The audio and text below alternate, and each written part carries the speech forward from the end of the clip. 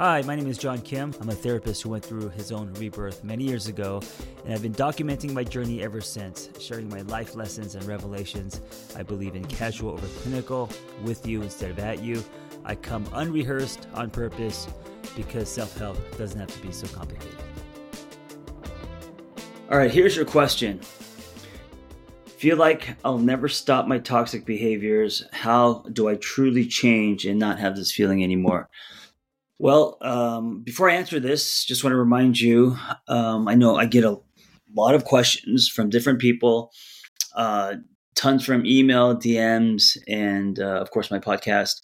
And I'm only one person. I don't have time to answer all of them. I always feel guilty when I don't answer as many questions as I can. And so I built this AI where it funnels all my books, my articles, thousands of articles, hundreds of podcast episodes, and 6 books. So I can answer your question anytime that you want. You could have me in your back pocket. It's only pulling from my content, so they're my answers, not from the internet. So go to my Instagram at the Angry Therapist and tap my bio, and you will see it there front and center. It's not subscription. There is a small one-time payment, so if you can forego a cheeseburger, then you could have me in your back pocket. Anyway, check that out. Okay, so to get back to your question, feel like I'll never stop my toxic behaviors, and how do I truly change them? Well, first, like anything in self-betterment, I think understanding. So being aware, here's the order: being aware. So being aware of your toxic behaviors. And I got to say, question yourself on if it is toxic, right? I think sometimes we might jump the gun and stamp something as toxic when it may not be, right? And also something that may have been toxic for you in the past may not be toxic for you today because you're a different person. So be honest with yourself. Is this truly toxic? A good question or a good way to know is, how is this behavior affecting your life? Is it affecting your life in a negative way? Is it stunting your growth? Is it hurting other people? Of course, all of that is toxic or can be toxic. But if it's not, but it's something that you're doing that you just feel guilty about, I don't know, it may not be toxic. So you have to decide, is something truly toxic or is it not toxic? And if it is toxic, just the awareness of that, just the awareness that, okay, here are some things I'm doing, whether it's eating your feelings or jumping into relationships with people who are not emotionally available or whatever it is. Here's the behavior that I'm doing that is toxic, or toxic, such an extreme word. It's unhealthy. I do not want to do these things anymore. Okay, so being aware that here are some things that I'm doing that are unhealthy. That's step one. Step two is following the string down. Where is this coming from? So instead of just white, and this is the mistake that I think most people make, instead of just white knuckling behavior.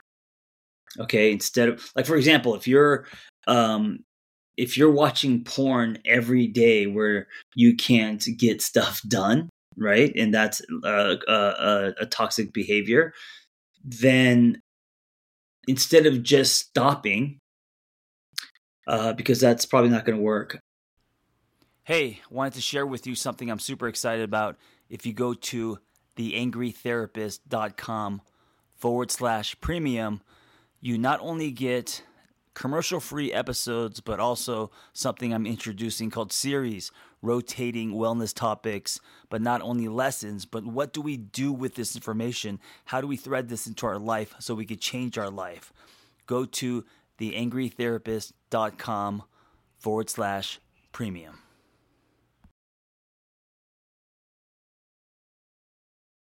Where is it coming from? What is the porn giving you? Why have you become obsessed with or addicted to this behavior? Is it giving you escape? Is it giving you dopamine? Is it giving you some kind of numbing? What is it this thing is giving you? where is it coming from? What are you lacking? What's the hole inside you? What's the wound that you are trying to escape from, ignore? What is happening inside, right? And so when I say where's it coming from, you have to really sit with yourself, and you have to think about your story, and you have to be really honest with yourself to figure out where this is coming from. And when you get to the source and you discover, oh, it's because I'm lonely, or I feel, lacking in self, or whatever the reason may be, then that's the part to work on. And when you work on that, then the behavior will change, right? So another example, if let's say you eat your feelings a lot. When you're feeling down, you're in the cupboard, especially late at night, just numbing yourself with Doritos and pancakes and whatever, right? So this is to a toxic behavior. You want to change this. This doesn't make you feel good about yourself. You work out hard during the day, and this is bringing you down, right? This is counterproductive. Also, it's not healthy. You get bloated, whatever. And then with the behavior, there's also it's lined with shame. So it's not just the behavior, because usually the behavior isn't what's truly toxic. What's toxic is our judgment about the behavior. The internalization that because I'm doing this, I am, and you fill in the blank, right? I'm defective. I'm a piece of shit. I'm worthless, right? Like the horrible ways that we talk to ourselves. So you realize you're doing this, and instead of just saying, I'm not going to do it, or making deals with yourself, and some of that could work. You could say, okay, I'm allowed to have one snack or one treat, and you could have these negotiations with yourself, which creates some kind of handrail, right? And that's super helpful. But on top of that, I think you really have to explore where this is coming from. So in this case, if we're talking about eating your feelings, well, it's probably coming from you having anxiety and uncomfortable feelings that you don't want to sit with, like loneliness or fear, or any kind of feeling that makes you feel anxiety, or overwhelming feelings that you maybe can't handle. So then you turn toward the snacks or the cookies or chips or whatever, because that then distracts your feelings and numbs you, gives you some kind of high, right? And so then the prescription would be to actually sit in your feelings and allow yourself to feel. And as a practice, as you get uncomfortable, knowing that it's like a swell that turns into a wave, and that wave is going to pass, and you usually feel the swell, you panic, you get uncomfortable, and instead of letting the wave pass, you usually act out. So in this case, it would be eating, but it could be anything, right? It could be drugs, it could be sex, it could be exercise, it could be whatever your escape is, right? You're running away, not toward. And so to run toward self means to sit with the discomfort, to breathe through it, to investigate where it's coming from, and allow that wave to pass. Because once the wave passes, whether it's a craving, a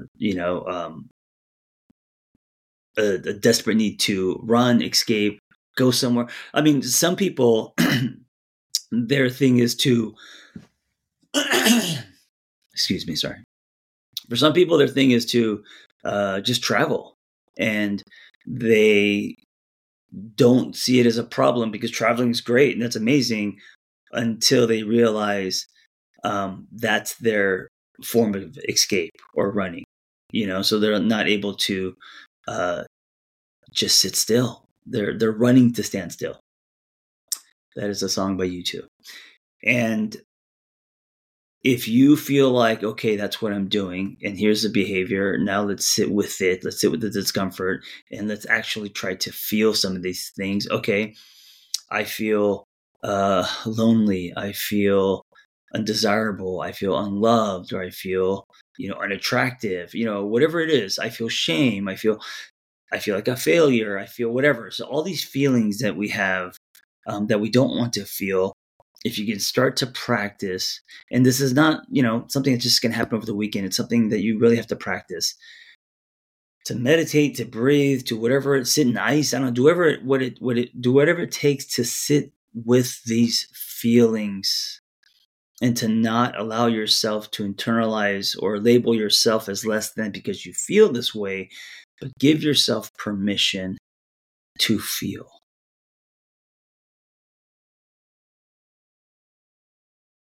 And see that it is a practice. And at the same time, investigate, right? So you're not just allowing yourself to feel, you're putting on your detective hat and you're investigating, where is this coming from? What happened? And why is my knee-jerk escape? How much of this has to do with the trauma I went through, or the unresolved breakup, or, whatever happened in the past? Things happen that we skirt, that we suppress, that we push away, and it always comes back up. And when it comes back up, it manifests in different ways. And one of the ways it manifests is toxic behavior, whether it's behavior that is targeted toward self or toward other people. I mean, you may find numbing, escape, or whatever, not in something you do, but maybe how you love, right? Maybe you can be controlling or possessive, or, so the behavior sometimes isn't towards you, it's toward or at someone else. And so to be aware of that, to be aware of where that's coming from and what you want to change. If you find that you're in a relationship where you can't hold a relationship, meaning it only lasts, I don't know, like there's a pattern of after 3 months you sabotage, right? Or after 3 months you bounce. There's something happening. There's something happening underneath. That's a pattern. Not if this just happens once, but if you notice it's a reoccurring pattern, then you could then label that as possible toxic behavior, and then explore where that's coming from. What's happening as you hit toward that 3 months that is bringing you anxiety and that makes you want to leave. And that may be fear of intimacy. It may be you feel that you don't deserve healthy love. Like, it may be a lot of things, right? And so until you figure out what is really happening underneath, it's just trying to change behavior is they're just band-aids,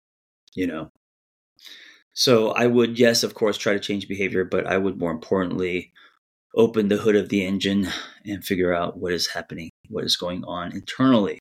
I need to use more periods in my sentences.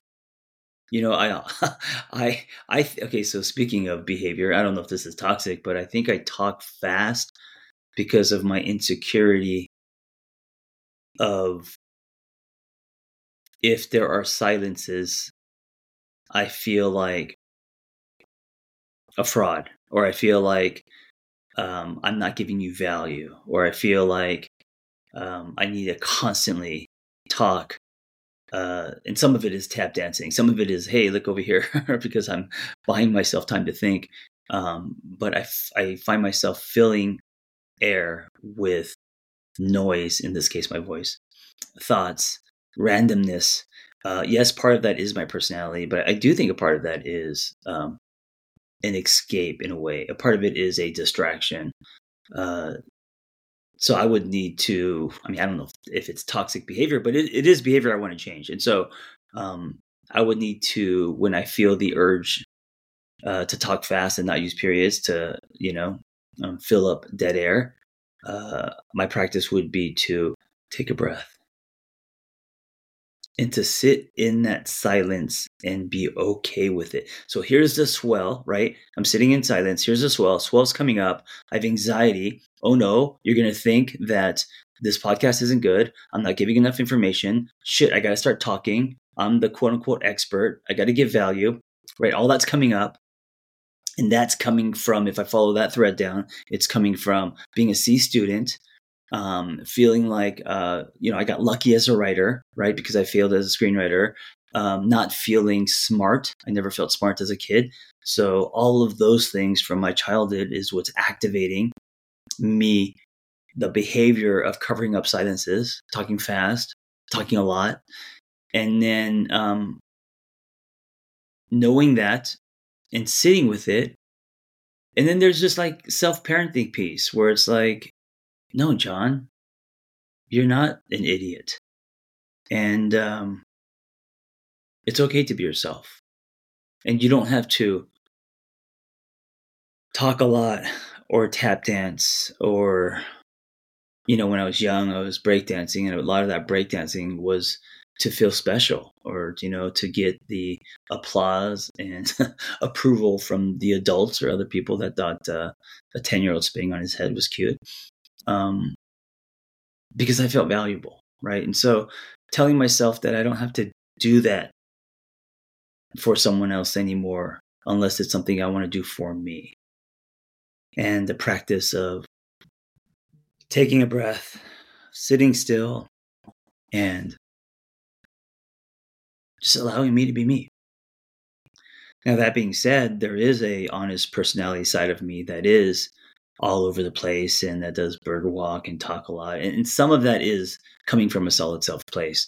And then some of that, especially when I'm doing podcasting or videos, is coming from a pseudo side because if I stop talking, the kite goes down. Then you can really see me, and that's terrifying. Anyway, thank you for listening. Be well.